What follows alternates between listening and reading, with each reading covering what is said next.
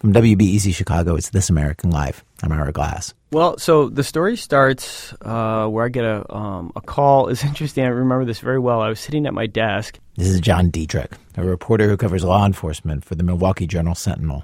I got a call, and it was from a landlord, a guy named Dave Salkin. And Dave Salkin owns this place that he, unbeknownst to him, rented to the ATF.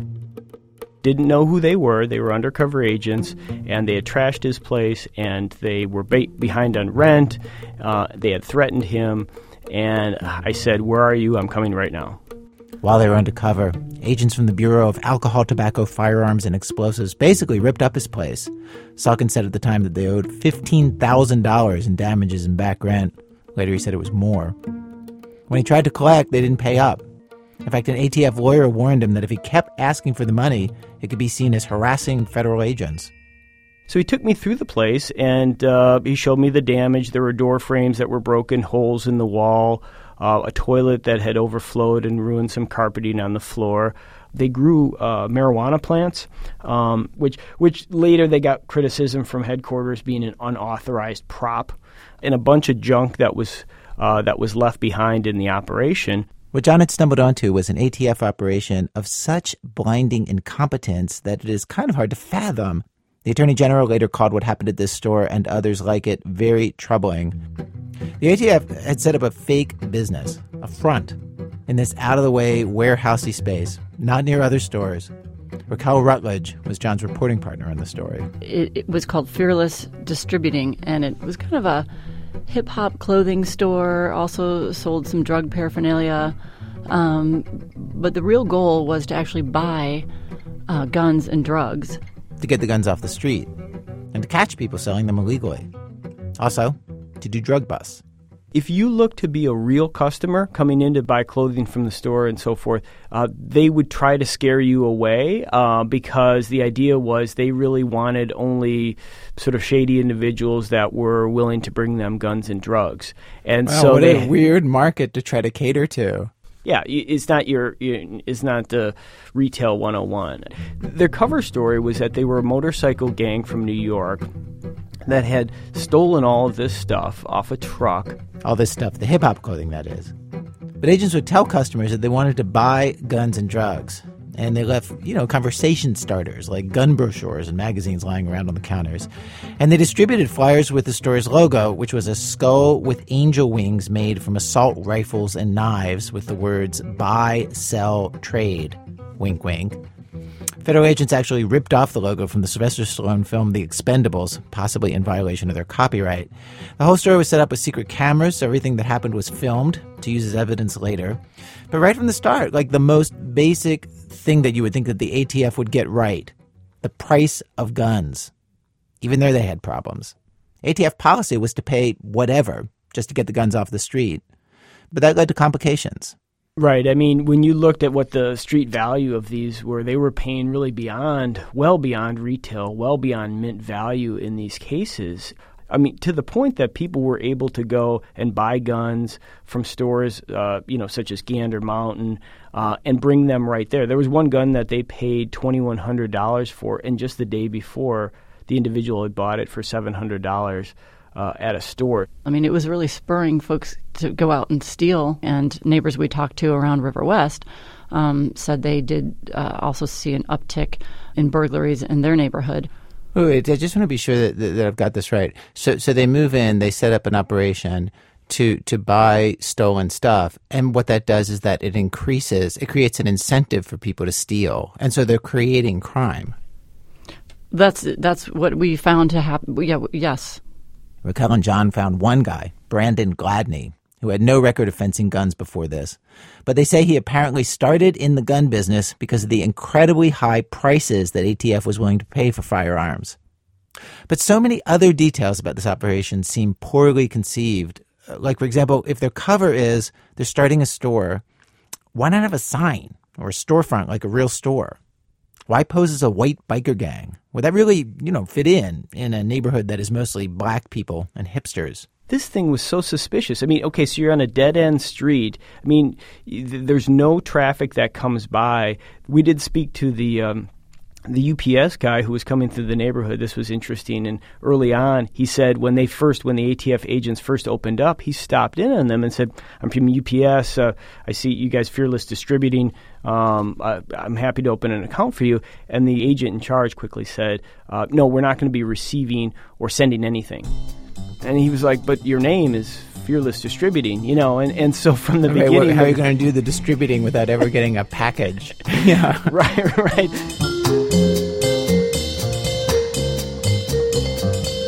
For supposed criminals, they didn't seem too concerned with drawing attention to themselves. They threw barbecues and played loud music behind the building. Neighbors noticed customers walking in with guns and walking out empty-handed. And they were robbed. These agents whose job it was to get guns out of the hands of criminals had 3 guns that were stolen out of an agent's car while he was parked at a coffee shop. These included a fully automatic rifle. This is a machine gun, the kind that normally only law enforcement and military can legally have. Not long after that, the store itself was burglarized of $39,000 in clothes, jewelry, and merch, reportedly, because the ATF had not bothered to do much to secure the store and just did not seem to care. Nobody was minding the store, literally. The ATF had no working burglar alarm on their building. So it was sort of this, instead of a smash and grab, it was just this sort of like slow burglary. The neighbors report at one point, once they were able to get in, again, no burglar alarm, they kept the door propped open with a shoe, and they were just kind of taking stuff out. And the word sort of spread, hey, this place is just open, nobody's there, we can just go get stuff. And at one point, they just pulled up a U-Haul, and they were just sort of emptying this, and this is over several days, and then even renting a U-Haul is such a crazy move, because it means that somebody had to go and decide, like, I'm going to rent a truck. Like that's how slow this burglary is. That you can do a rental. Exactly, and there's no sort of concern that you're going to be busted at that point, and just say, okay, I can only carry so much in my arms. Let's get something bigger. Let's get a U-Haul. The same day the burglary was reported, an ATF ballistic shield, the kind that they would use to raid a house or something, was turned in by a scrapper at a Milwaukee police station. One item that was just left lying around in the store after the robbery for anybody to pick up and read, it was there when reporter John Diedrich walked through, was a secret ATF document listing the names of undercover agents, their undercover vehicles, from several law enforcement agencies in Milwaukee.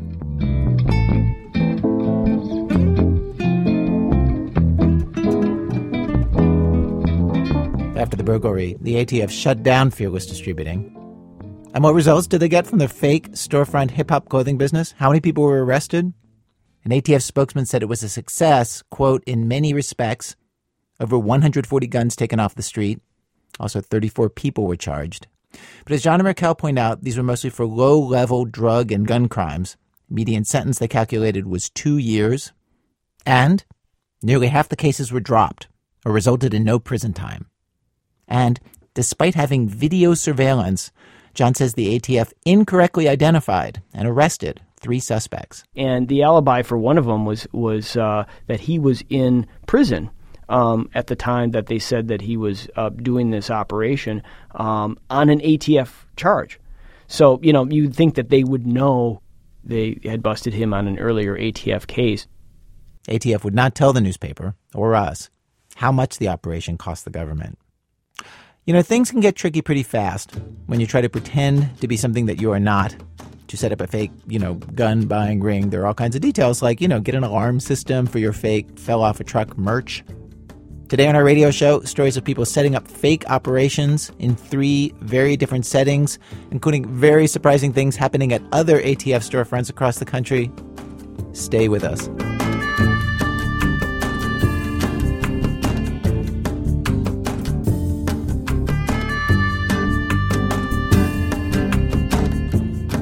One, WTF, ATF.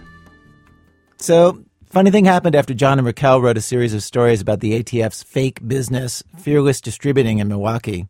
The United States Congress got involved. ATF came and briefed Congress, and they said, this is a legitimate tactic that has worked well in other cities, and it's just a problem in Milwaukee. I acknowledge, Mr. Chairman and members of the committee, that there were deficiencies in our execution and management of some past activities in certain storefronts This is the director of the ATF, B. Todd Jones, talking to the House Committee on Oversight and Government Reform. As recently as April of this year, ATF and Jones were still defending ATF's storefront operations across the country. Jones says that there were 37 of them since 2009.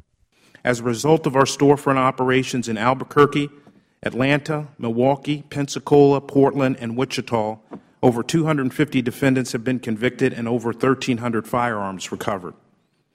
These convictions and the firearms recoveries undoubtedly made the communities and the people who live there safer. And so we said, okay, well, let's test that premise. And that's when we looked around the country. And as we started looking, it was, I mean, really, truly, we came back to one another. You're not going to believe this. I mean, we were shocked. I don't think we expected to find this going on. Absolutely not. Did we expect it to find that it would go on elsewhere? Because you can't imagine this would be part of a playbook or an MO of a federal agency. So it was stunning to find. Had they been burglarized? Did they trash the landlord's place? You know, we found in Portland, the lady just said, I'm so glad you called. She said, I have not known what to do. She said, they left my place in shambles. She had photos of what they left it like. I mean, like a college fraternity or something, just trash everywhere. They tore out some walls and they rewired some stuff and caused a leaky roof. You know, she estimates her damages were probably $20,000, roughly $25,000. So that, you think, how does that happen? Is that, again, part of the playbook? Raquel and John looked into ATF storefronts in Wichita, Portland, Oregon, Pensacola, Albuquerque, Atlanta, and Phoenix. Some of the Milwaukee problems they found examples of in those other cities: agents paying extra high prices for guns, buying stolen goods, criminals committing burglaries in the neighborhoods around the stores and then selling the stuff to the ATF. Raquel and John say that the quality of the convictions from these operations around the country, the kinds of people that the ATF was catching, were mostly small fry, just like in Milwaukee. The ATF store in Pensacola was robbed, just like the Milwaukee store was, twice. One surprising finding: several storefronts were located near schools and churches. This came up in the trial of an ATF defendant in Lakeland, Florida. The very first question from the jury when they were deliberating was, is it legal for federal agents to open up a gun and drug buying operation within 1,000 feet of a school? Because that seems illegal. That seems like that should not be allowed. That's what federal law is intended to do, is keep those criminals who are bringing guns and drugs in away from the school. Yeah, it is legal for law enforcement to do that. Though in Portland, Oregon, John and Raquel found the ATF agent who set up the storefront operation there said that when they rented their place, he entered from the back and didn't notice a school across the street. They said, we didn't know the school was there, which is damning to their operational planning. How do you not know a school is across the street from your store? It turned out to be very helpful in their charging decisions later on. Helpful because? Well, because opening up, selling guns or drugs within 1,000 feet of a school, a church, or other protected places is an enhanced penalty. It's also eligible for federal prosecution. But probably the most outrageous ATF tactic that John and Raquel uncovered, the tactic that seemed to horrify Congress the most, was something they found in several cities. The ATF hired people at their fake stores who had low IQs or were developmentally disabled, mentally impaired, and talked them into committing crimes. Like a 20-year-old in Wichita named Tony Brunner. So he cleaned up the store, he swept, he helped stock the shelves and so forth. And then as they talked to him, they said, hey, can you go get us guns, get us guns, get us guns? And he trusted them, and they would buy him McDonald's and tell him he was doing a great job and keep leaning on him to get guns. He was not a gun dealer. This person was not anybody in the gun business. But he ended up being able to find some folks that could bring him some guns, and then they turned around and charged him. Charged him on 17 gun and drug counts. I mean, even after the arrest, Tony Brunner thought that he should call what he thought was his boss, who turns out to be the ATF agents, to help bail him out. Because he still doesn't, because of his intellectual capacity limited, he does not understand that they're federal agents and that he's in a whole lot of trouble. Tony Brunner pled guilty on one charge, was given a 3-year sentence. In Milwaukee, at Fearless Distributing, ATF agents hired a man who'd been brain damaged as a baby, Chauncey Wright. Though to say hired implies that they paid him a salary. Like Tony Brunner, Chauncey seemed to be working in violation of all federal and state minimum wage laws. Agents would just give him $20 now and then, cigarettes, clothing from the store, an occasional beer or brat. They'd also hang out together, he says, watch movies, watch The Sopranos. Chauncey was closest to an agent that he knew as Mike. I call him Mike. Everybody else called him Chino. But he was cool to me, that was my guy. I felt, plenty love coming from him, Chauncey says that Mike was a biker guy with tattoos. He first met him in the Walmart parking lot. Mike had a black Cadillac and asked Chauncey if he could help at their store. Chauncey would ride his bike all over Milwaukee to give out flyers for the store. I had a 52 Swin, with a basket on the front of it. So I used to load up my basket and I'd ride from down here on the east side all the way up to Mayfair Road, the south side, all by what you call it, Target, Walmart over there. And I go to Bayshore. I was just everywhere on that bike just trying to promote the stuff. That's how much I cared about the stuff. Those are, in fact, the far corners of the city. I really paddled it out for these people. So Chauncey started passing the flyers out to people, and they wanted Chauncey to go out and let people know that they buy guns. And so I said, Chauncey, that don't sound good to me. This is Chauncey's grandmother, Willie Campbell, who he was living with. She did not like this job from the start. I knew it was something strange about it. Why would these guys set up some mess like that in this neighborhood, They was in a poor black neighborhood and white guys, and what are you doing here? When the truth came out, Chauncey was charged with 8 federal gun and drug counts. He was in jail for 9 months and sentenced to no more than 6 months of house arrest and 4 years of probation. The way Chauncey sees it, he says that he was honest with the guys at Fearless Distributing. He was square with them. He put himself out for them. They should have done the same with him. If they couldn't, tell him who they really work for, he thinks that Mike should have just told him to stay away from the store, not get involved. You could have just said you fired, anything like that, man. And if I had a chance to talk to him, I'd be like, man, you could have told me out the gate, what's right from wrong. Because it's hard for me to understand what's wrong from right, you know what I'm saying? They knew that he didn't know no better. And you're a police, huh? I mean, you're supposed to be looking out for people. In response to our questions about this, an ATF spokesman sent a statement saying, quote, ATF does not target specific people based on their IQ or other mental health status. He said the ATF works with groups like the National Alliance on Mental Illness to make sure that agents are properly trained to deal with people they encounter who are mentally disabled or impaired. In at least one city, the way that ATF betrayed the trust of people who came into their stores so angered judges that agents were chastised from the bench. This was in Portland, Oregon, the ATF storefront operation near that school. An agent convinced 2 teenagers to have the name of their fake store, Squids, which was also the agent's nickname, tattooed to their necks with a picture of a squid smoking a joint. So they'd be like a walking advertisement for the fake store. Again, here's Raquel. The judge, in state and federal court for these two gentlemen, admonished the ATF and just found it pretty outrageous and ordered the ATF to pay for the removal of those tattoos and said that is not conduct that they would expect out of federal agents. I don't understand, what does the ATF get out of 2 guys having the logo of their fake store on their neck? The more I talk to folks who have done this kind of work, they said, really it comes down to a lack of oversight and people just sort of losing perspective as to what you're there for and what you're trying to do.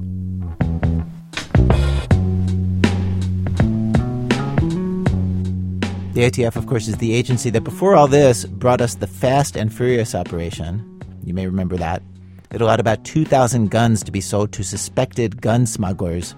And then the agency lost track of most of the guns. Reporter John Diedrich says, as best as he can tell, ATF started lots of these storefront operations to generate good headlines about the agency in the wake of that scandal. In its statement to us, the ATF defended the storefront operations, but said that when it reviewed what happened at the Milwaukee store, it, quote, found a number of deficiencies ranging from planning and oversight weaknesses to individual job performance issues. These matters have been fully addressed. There were a variety of major improvements put in place, including strengthened policy and procedure, increased national oversight, improved training, and revised procedures. They said, quote, the ATF has made many substantial improvements and strengthened accountability for local operations. The ATF probably never would have had to make those substantial improvements. It never would have been embarrassed in the press or chastised by Congress and the Attorney General. It might not have shut down all its storefront operations, which, by the way, it did, if not for one mistake. It seems so random, this mistake, actually, but I guess if you make as many mistakes as they made in these storefront operations. Anyone might catch you. It wasn't the squid tattoos or the low IQ employees or getting robbed over and over. It wasn't the way they caught and charged suspects. It was that landlord in Milwaukee.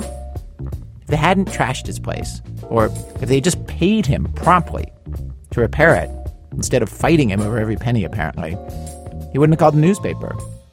John and Raquel say the whole thing might never have come to light.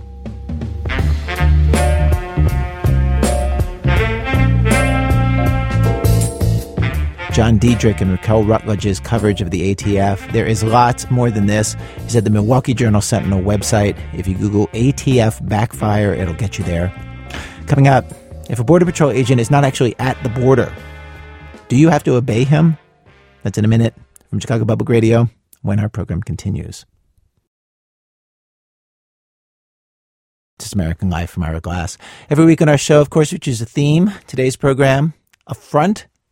Stories of setting up a business or operation that looks real, but is it as real as it pretends to be? We've arrived at Act 2 of our show. Act 2, the border between America and America. So if you haven't spent much time in the Southwest, you might not know about this, but there are these Border Patrol checkpoints that are just like in the middle of highway interstates and other roads, not at the border, not even near the border. They're as far as 100 miles from the border. There are dozens of these interior or inland checkpoints across the country. They're mostly in California, Arizona, New Mexico, and Texas, though now there are a couple in Vermont, New Hampshire, and Washington State. You know that you're approaching one of these checkpoints because the speed limit will suddenly drop to 45 miles an hour and then 25. You slow down and you stop. You see these orange cones coming up, and then often there's this big sort of tent-looking structure like right in the middle of the highway, and then you stop and you're right in the middle of the highway. And an agent in uniform, an armed agent, walks up and asks you questions like, are you an American citizen? Sometimes he asks to look in your trunk. All this so they can catch undocumented immigrants and drug smugglers. Reporter Debbie Nathan used to go through these checkpoints regularly when she lived in El Paso back in the 80s and 90s. And not long ago, she discovered something that made her see these checkpoints in a whole new way. Here's Debbie. I had to go through the checkpoints a lot on Interstate 10 or I-25, and I dutifully complied. I didn't joke around. I answered their questions. If they asked to look in the trunk, I popped the latch. I treated checkpoints like TSA screening at the airport. And then, about a year ago, I ran across this video on YouTube that made the checkpoints seem less like serious law enforcement and more like the sitcom Reno 911.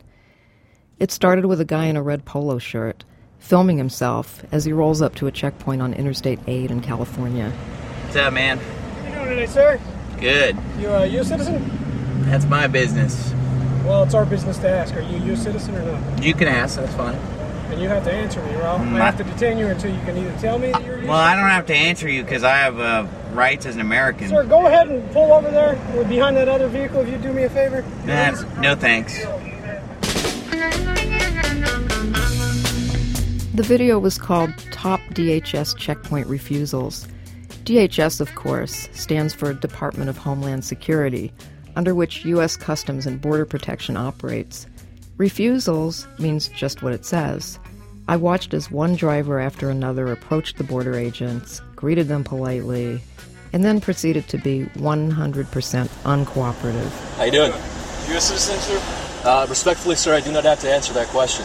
All of them refused to answer questions or comply with commands. Can you park your car right up there by those orange cones? No.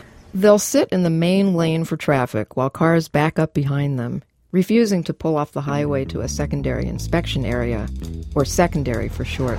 Where's the border at? It's 50 miles that way, sir. 50 miles? Yes, sir. Did I cross it? The refuseniks say these stops are illegal, unconstitutional. Many cite the Fourth Amendment, which, just to refresh your memory, prohibits unreasonable search and seizure. And technically, these non-border Border Patrol checkpoints do constitute a seizure. If you're stopped, you have to wait for the agent's permission to continue on your way. Do you mind rolling down the window, please? Well, that's as much as I feel like rolling it down, sir. Excuse me? This is as much as I'm going to roll it down, sir. That's as much as you're going to roll it down, yes. Sir? Okay. Can you shut off the vehicle, please, ma'am? Can you please shut off the vehicle? That would be no. But the really crazy thing is that after several minutes of being stonewalled, the agents finally just give up. You can call their bluff, refuse to cooperate, and continue on your way. Go ahead, go. Go ahead and go where? Keep going on the road. Okay, see you later. See you later.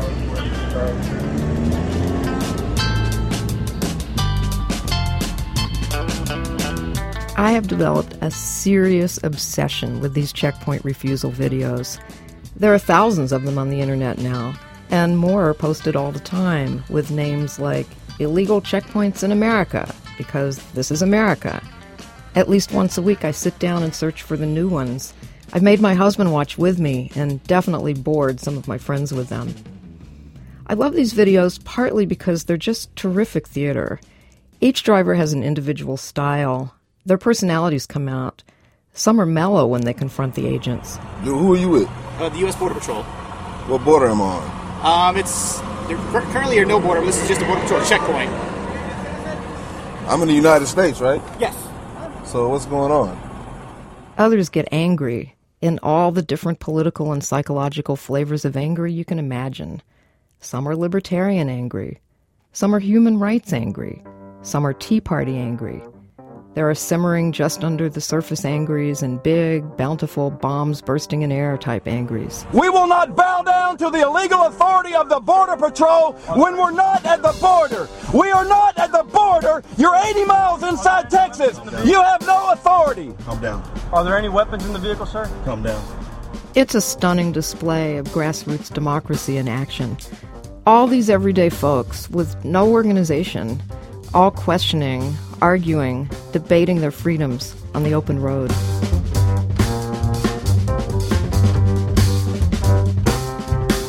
Then there are folks who simply outwit the border agents.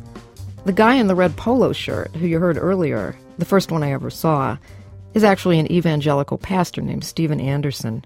This is how he got through a checkpoint back in 2011. As usual, the agent asks him, U.S. citizen? U.S. citizen? Hey, actually, a more important question than that, it's asked one time in the Bible. It's, what must I do to be saved? Mm-hmm. And they said, believe on the Lord Jesus Christ, and thou shalt be saved in thy house. So if you got about 10 minutes, I can walk you through that in the Bible and show you how to be saved. I can't right now. You can't? Now's not a good time? No. Oh, okay. All right. Have a good one, sir. Thank you. Yep, see you later.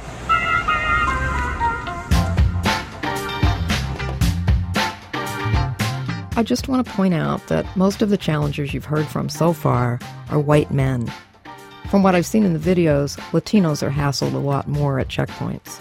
The questioning is more suspicious. It goes on for longer. I saw one where parents were asked for their kids' birth certificates. And when Latinos are asked their citizenship, they answer. Like, yes, I'm here legally. Are we done? Where were you born? I was born in Waco. Okay, so are you a United States citizen? Yes, sir, I am. But the agents want this guy to pull over into secondary, that secondary inspection area off the highway. And that's what Latinos challenge, frequent and prolonged detainments and searches. They think they're being profiled, and they want the agents to admit it. Park right there. What's the reason? This is an immigration inspection. I'm asking why you am right I now. being inspected, Park though? right there. Why am I being inspected? Are you a lawyer or what? No, I'm We're asking the questions here. Park over there. Why am I being inspected, though? I had the same trouble last week. I mean, why am I being inspected? We have Because I don't want of something going on. Park over there. All we need is Mostly, checkpoint challenge videos are supposed to be gotcha videos. But half the time, the agents actually seem calm and reasonable. And very rarely, in fact, I've seen this exactly once, an agent congratulates the challengers for exercising their rights. In that video, 4 kids who are maybe in their teens, chewing gum, roll up to a handsome young agent. He asks them if they're U.S. citizens. All they say is, "We're free to go?" Am I free to go? Yes. You know what? You guys are awesome for exercising your constitutional rights. I totally respect that. Cool. A lot of guys that come through here and they're jerks to us, and we don't appreciate that. But I totally appreciate you guys who are respectful, who you don't want to talk, really can't force you to do it. You guys have a good day. Thanks. You too, sir. You too. the friendly agent is right. By law, the Border Patrol can't force you to answer their questions. But there's a lot of confusion about the legal side of this, by both the drivers and the agents, and lots of videos where both sides get it wrong. So after reading up on case law and talking to 4 lawyers, here's a quick rundown of your rights. Yes, you have to stop at a checkpoint. But according to the Fifth Amendment, you don't have to say anything, whether you're in the country legally or not. You do have to pull over to secondary when asked, but again, a lot of drivers refuse to go to secondary. In their arguments with one another, drivers and agents tend to refer to two main documents. One is a Supreme Court case called U.S. v. Martinez-Fuerte. It was decided in 1976 and says many times in many different ways that the checkpoints aren't that intrusive, especially compared to how important they are from a law enforcement standpoint. Justice Lewis Powell gave the opinion announcement back in 76. We hold that stops for brief questioning routinely conducted at an official checkpoint are wholly consistent with the Fourth Amendment. The intrusion on privacy and the limitation on freedom of movement in these situations are minimal. So, anyone who says it's illegal, i.e. unconstitutional, to screen for undocumented people at a checkpoint, they're wrong about that. And a lot of challengers say it. I don't recognize your legal authority to ask me that question. And not only that, but I think it's unconstitutional. A lot of the challengers. Read the Constitution. Understand Seriously, this, man. Read the Constitution. And if you don't happen to have a copy on hand... Here's a copy of the Constitution of the United States. Here's a copy of the Constitution. Oh, the Constitution. The other document that gets cited a lot in the checkpoint videos is the Immigration and Nationality Act of 1952, or the INA. But some agents misinterpret that, too. What right do you have? What cause do you have to suspect me here to pull me over? Section 287 of the INA says what? Says that you must stop. Answer all the questions you ask me? No, it doesn't. It says I have to stop. I'm here, stop, and I'm free to go on my way. The driver's right. The INA doesn't explicitly say you have to answer their questions. Other fun facts. If agents ask to search your vehicle, beyond just looking through the windows, if they want to look in your trunk, you can refuse, like this driver did. So you're saying that there's probable cause? Not probable, reasonable suspicion. Okay, reasonable suspicion because I refuse a search? Right. That's giving me reasonable suspicion that you could be hiding something or else you'd be... How is that so? It's not so. For one thing, to justify a search, agents need more than reasonable suspicion. They need probable cause. That is, a good reason to believe a crime is being committed. And this is important. Refusing to be searched, saying you can't look through my trunk, that's not probable cause. Neither is looking Latino.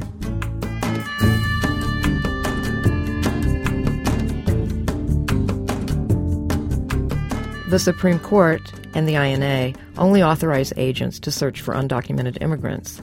These days, they also search for drugs, contraband, and terrorists. Recent case law has allowed for this. It's legal.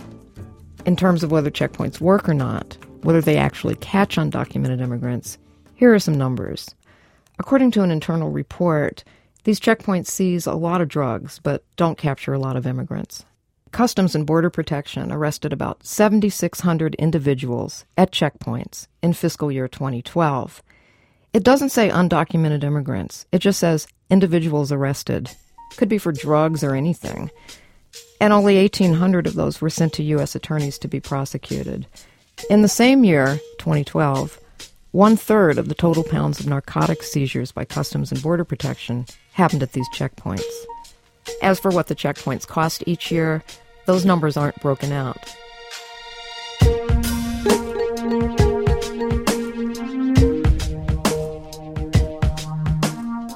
You don't have to watch too many of these videos before you notice the checkpoint challengers tend to employ identical phrases when defying the border agents, as though they all went to the same disobedience school. Am I being detained? This is the one you hear over and over again. Am I being detained, sir? Am I free to go? Are you detaining me? Am I free to go? I want to go free on my way. Am I being detained here? Are you detaining me here? Is this a detention? Am I being detained? Is something lots of people say to cops they think are stopping them for no good reason. But if you listen closely to one of the videos, there's a clue to how that language made its way to the checkpoints. Did you get this idea from checkpointusa.org, sir? What are you asking me? It's kind of hard to hear. The agent says, "Did you get this idea from checkpointusa.org, sir?" Checkpointusa.org is an online storehouse of information about inland checkpoints and the laws and regulations that govern them. It was created by Terry Bressie, the second most prolific poster of these YouTube videos. I'll tell you about the most prolific poster in a minute. From all I can gather, Terry started posting Checkpoint Challenge videos before anyone else, certainly before YouTube existed. And watching him work, it's like listening to the original version of a hit song that's been covered over and over again. Who do you work for? U.S. Border Patrol. Am I being detained? No, I'm asking you a simple question. Am I free to go? I'm asking you a question. You need to answer my question. Am I being detained? You need to answer my question, sir. Am I being detained? Sir, you need to answer my question. Am I being detained? It's almost hypnotic when Terry does it. Am I being detained? I'm asking you, are you being, what country? Am I free to go? And he's very confrontational, cold, and unrelenting. In regular life, Terry's a real introvert. He's chief engineer for an astronomical research lab and spends half his time working alone with telescopes at a remote observatory on a mountain in Arizona. That's why he passes through the checkpoints so often, to get to and from his job. You know, I'm just trying to get home. You have a reason, to stop me and interfere with my life. I don't care if you're wasting just 3 seconds of my life or 3 hours. It's my life. And unless I choose to interact with you, I shouldn't have to. Am I free to go, Agent D. Gilmore? Why aren't you allowing me to go on my way, Agent D. Gilmore? This particular interaction lasts a minute and a half before Agent Gilmore says, "You can put this on YouTube. I know who you are." Which begs the question, well then, why is he keeping Terry there? He knows he's a citizen. At the same time, after they tell Terry he can leave, he sometimes just stays and argues some more. You may go, sir. I'm free to go? Why were these agents unlawfully detaining me? You may go, sir. Why was these agents unlawfully detaining me? Just checked in with you. Have a nice life.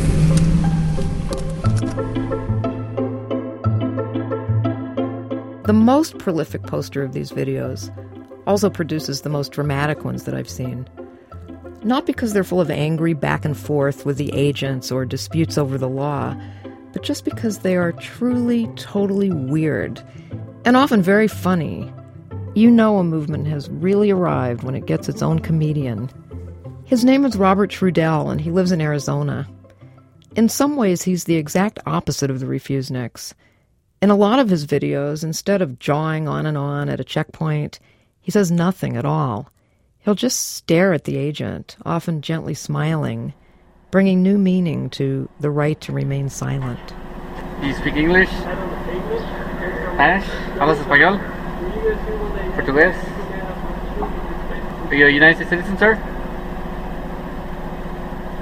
Do you talk?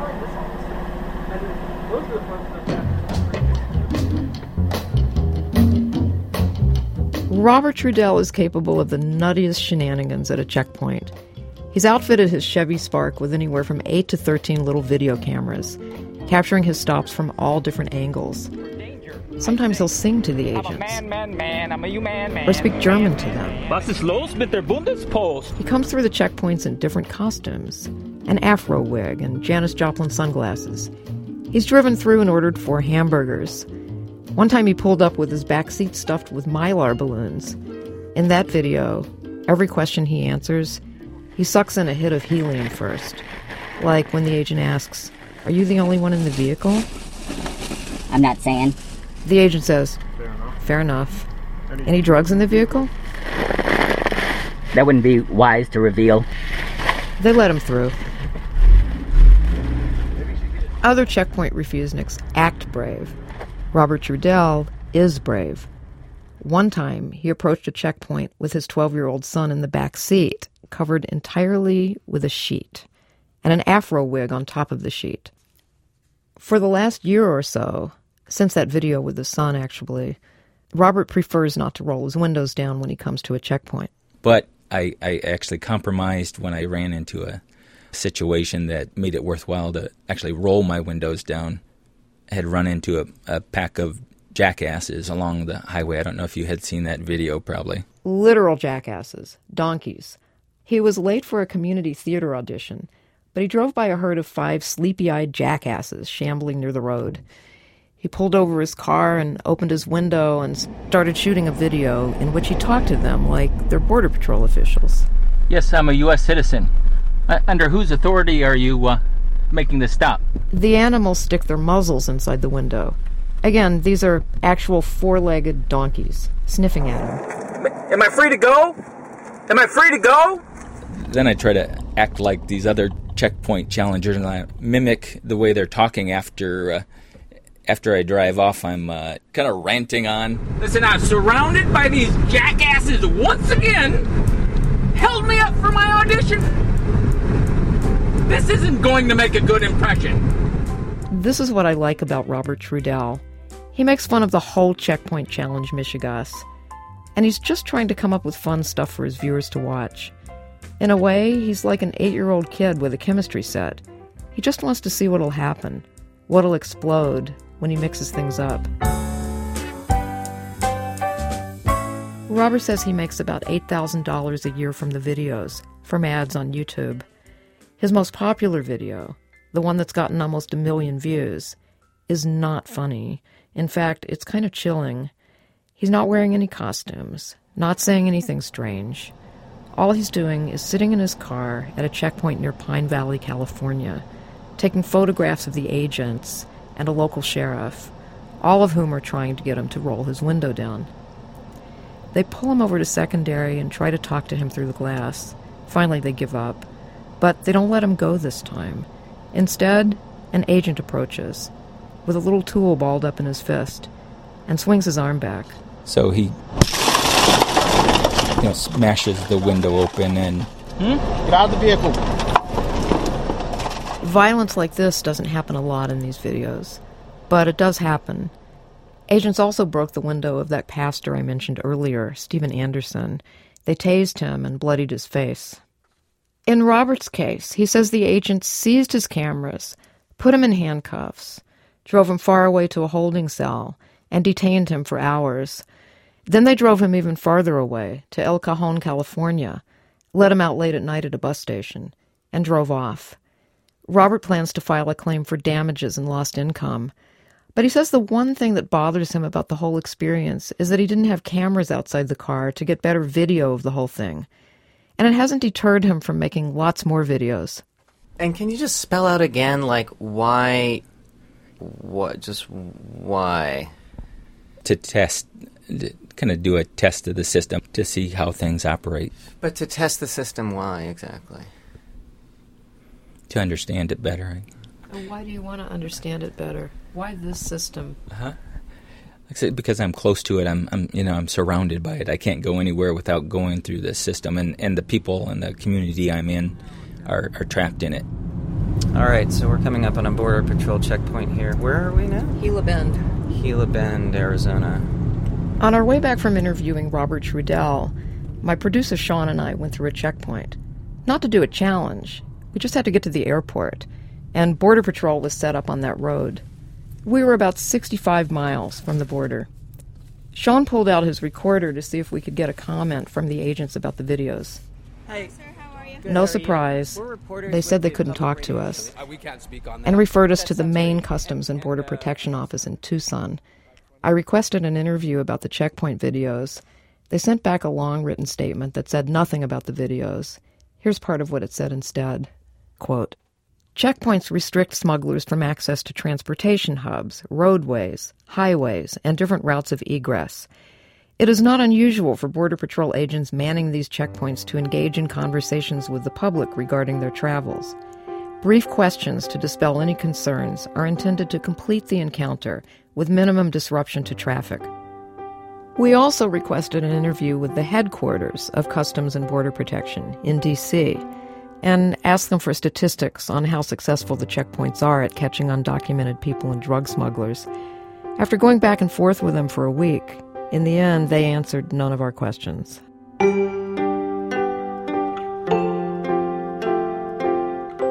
I did talk to a former Border Patrol agent named Ephraim Cruz, who said something interesting about the checkpoints and how they work. Cruz is famous in Border Patrol circles. He was a whistleblower, and after that was brought up on charges of transporting an undocumented person into the States. He was acquitted. Sean and I asked him if he ever caught any undocumented immigrants himself. He said he did, but in the flanks, the area around the checkpoint, as far as 3 miles out. In the flanks? In the flanks not of the checkpoint. Not at the checkpoint itself? No. Not that I recall, no. You never found an undocumented person at the checkpoint? Not that I recall. This is the thing I didn't understand until talking to Ephraim. The checkpoints have the effect of squeezing undocumented immigrant traffic out to the sides, out to the brush and desert, where some get caught, many get lost, some die. The Border Patrol has reported that more than 6,000 migrants were found dead on the U.S. side of the border between 1998 and 2013. That's not the intention of the checkpoint, of course, but Ephraim says patrolling the flanks has become part of the overall checkpoint strategy. It's effective in the sense that people who know the checkpoint is there and have intentions on smuggling a human load through will circumvent the checkpoint, and roving patrols will actually intercept those loads. And from my experience, the checkpoint gives some of the public a sense of the Border Patrol doing something. Not long ago, I ran across a phrase that experts and analysts use, security theater, meaning security measures that are mostly for show. If Ephraim Cruz is right, the checkpoints are a kind of security theater, brightly lit stages in the middle of the highway that send undocumented people elsewhere to get caught. The checkpoint challengers are unwilling actors in that drama, unpaid extras, and so they turned things around and started telling a different story, casting the border agents in absurdist productions that they're directing and filming themselves.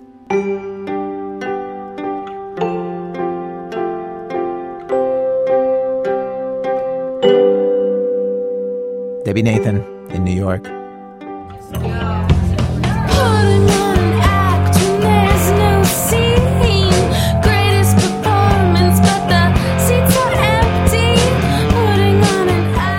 Act 3, Ellis Island. So now we have this story about people putting up a front in a very different setting than these previous two stories. This is putting up a front in a family and in a doctor's office, depending on how you see it. Ayelet Waldman says that her dad, he's a bookish man, he's a very smart man, but no man is everything that his kids want him to be. I've tried a lot of different ways to get inside my father's head, but he has no interest in self-revelation. Ask him about the history of the kibbutz movement or Stalin's 5-year plans for the Soviet economy, and he'll deliver a classroom-ready lecture complete with footnotes. But ask him how he feels about something, he'll pretend his hearing aids aren't working. I've tried to combat his reticence in all sorts of ways, including sneaking personal queries into discussions of the topics that actually do interest him. You have no idea of how difficult it is to shoehorn a question about your father's first divorce into a conversation about the schisms between the Ichud and Miyuchad kibbutz factions. That's why it was downright astonishing when a while back he handed me a stack of old mini cassette tapes. They were recordings of his psychotherapy sessions from 30 years before. He said, "You're the writer in the family. Maybe you can do something with these." Kind of running around getting things together. Here's what I hoped for. My father would bare his soul to his psychologist. He would confess all of his fears and anxieties. He'd tell the truth about his feelings for his wife. He'd describe his disappointments with his children. I'd finally understand why he and my mom have stayed married for 50 years when they can barely tolerate being in the same room for 50 seconds. Maybe he'd cry. Maybe he'd talk about me. This is what I actually heard.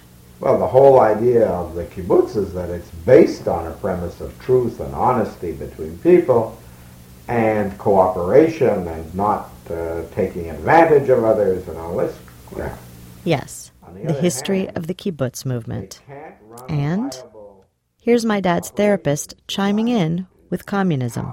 And look what Lenin wrongly said, that the state would wither away.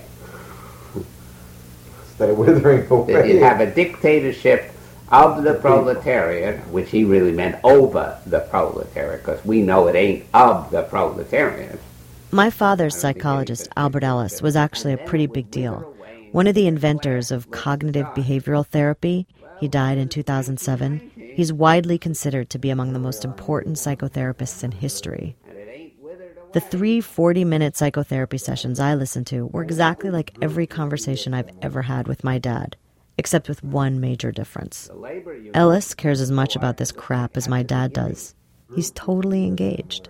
I've had lots of opportunities, incidentally, to join the immoral majority, the money-making majority, and sell my soul to the Ladies' Home Journal and McCall's Magazine. I could write slop for them, you know. He doesn't even sound like a psychologist. He sounds like my dad, like a crotchety old man with a huge chip on his shoulder. Again, here's Ellis. Too damn bad that we got a world where if you really want to make money, you lick the ass of the Reader's Digest. That's how to make money in this world.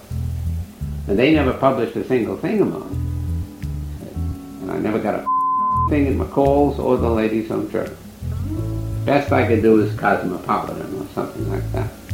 To accept some of my stuff. The very rare moments where Ellis and my dad actually talk about my dad's life and his emotions last for maybe 5 minutes at a stretch, at most. Like, here's my dad explaining the resentment he had for the wealthy people he dealt with at his fundraising job. Well, I got to learn how to accept these people for what they are. If I go on resenting them, I won't be able to work in any organization. Exactly right, you see.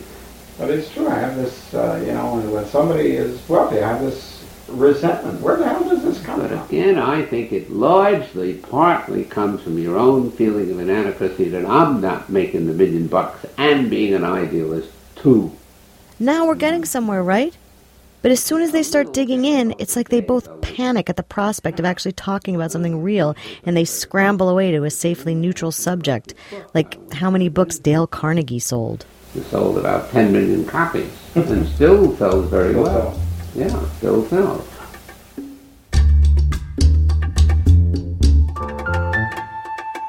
Among the other topics my dad and Albert Ellis limbed with great thoroughness when they were supposed to be getting to the root of my dad's anger issues, or whatever the hell it was that he went to therapy to talk about, Ralph Nader. So now, Ralph Nader doesn't sell his soul at all because he's willing to do what he does and support it with his own efforts. The Teamsters' alleged crime connections. But obviously some people in the Teamsters are simply closely linked to the mafia. This is when we learn more fun facts about Ellis. I'm a member of a union, ACTRA. The insights into my parents' marriage I was hoping for, the feelings he hasn't ever been able to express, none of that is in there.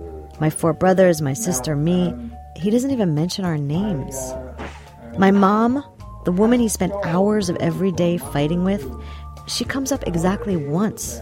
If you spent your evenings and weekends yelling at and being yelled at by your wife, wouldn't you talk about it in therapy? So I had a few questions for my dad. Hello. Hi, Dad. How are you? Good. My dad's an energetic 89-year-old. He spends his days reading 3 or 4 books at a time, flies overseas by himself. He's lived on a diet of Keebler fudge stripe cookies for so long, he's up to a pack a day, that my kids say he's turning into an elf. I asked him why it was that he never talked about our family in therapy. Why is it that we don't even come up? What I was trying to do was get my head together, and one of the things that we were supposed to discuss, and this is why we went to Ellis, was that my marriage was suffering. But you know, Daddy, you never talk about your marriage almost at all. Well, yeah, that's too personal, really. So talking about his marriage is too personal for therapy. So you didn't talk about it? No, I wouldn't talk about my marriage. Even not to Ellis. Why didn't you talk about it to him? We got sidetracked on all kinds of things.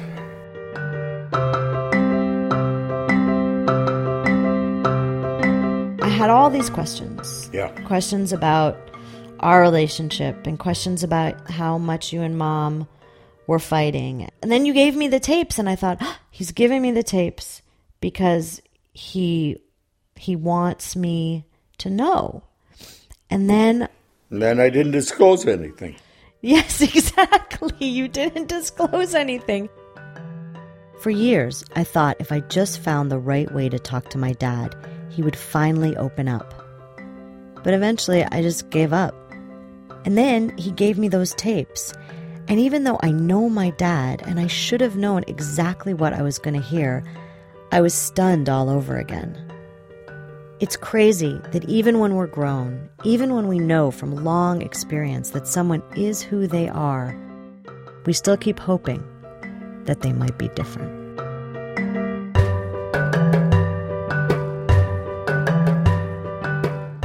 Ayelet Waldman. She's the author of Love and Treasure and many other books. Her story was produced with Alex Lambert, whose film Mentor comes out on video on demand and DVD next month. But truth be told, you threw me for a loop this whole. I'm too old to be frontin' when I'm feeling Denzel and acting like you ain't appealing when you are. Stuntin' like you ain't my only girl when you are. I'm ready to stop when you are. Carrying on, never mind if I'm showing off. I was just front.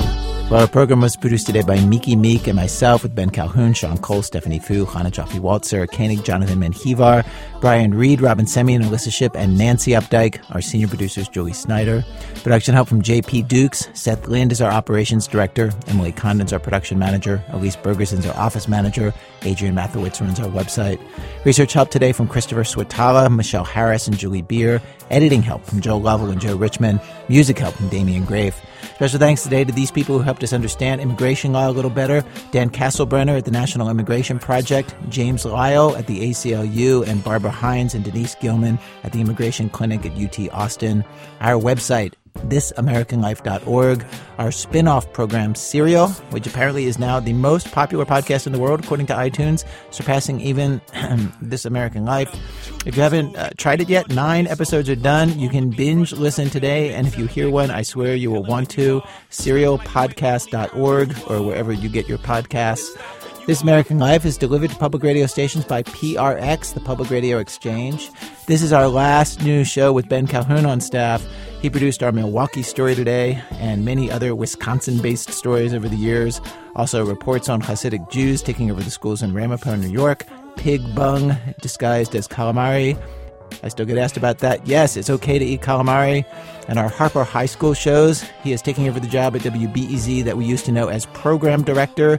Their incredible game is our great loss. He's one of the best people working in radio. Thanks as always to our program's co-founder, Mr. Torey Malatia. You know, this week he had Bill Moyers and the team from PBS come to town for a big speech and a reception. Torey could not believe what they were like. They left my place in shambles. I mean, like a college fraternity or something, just trash everywhere. They tore out some walls and they rewired some stuff and caused a leaky roof. I'm Ira Glass, back next week with more stories of This American Life.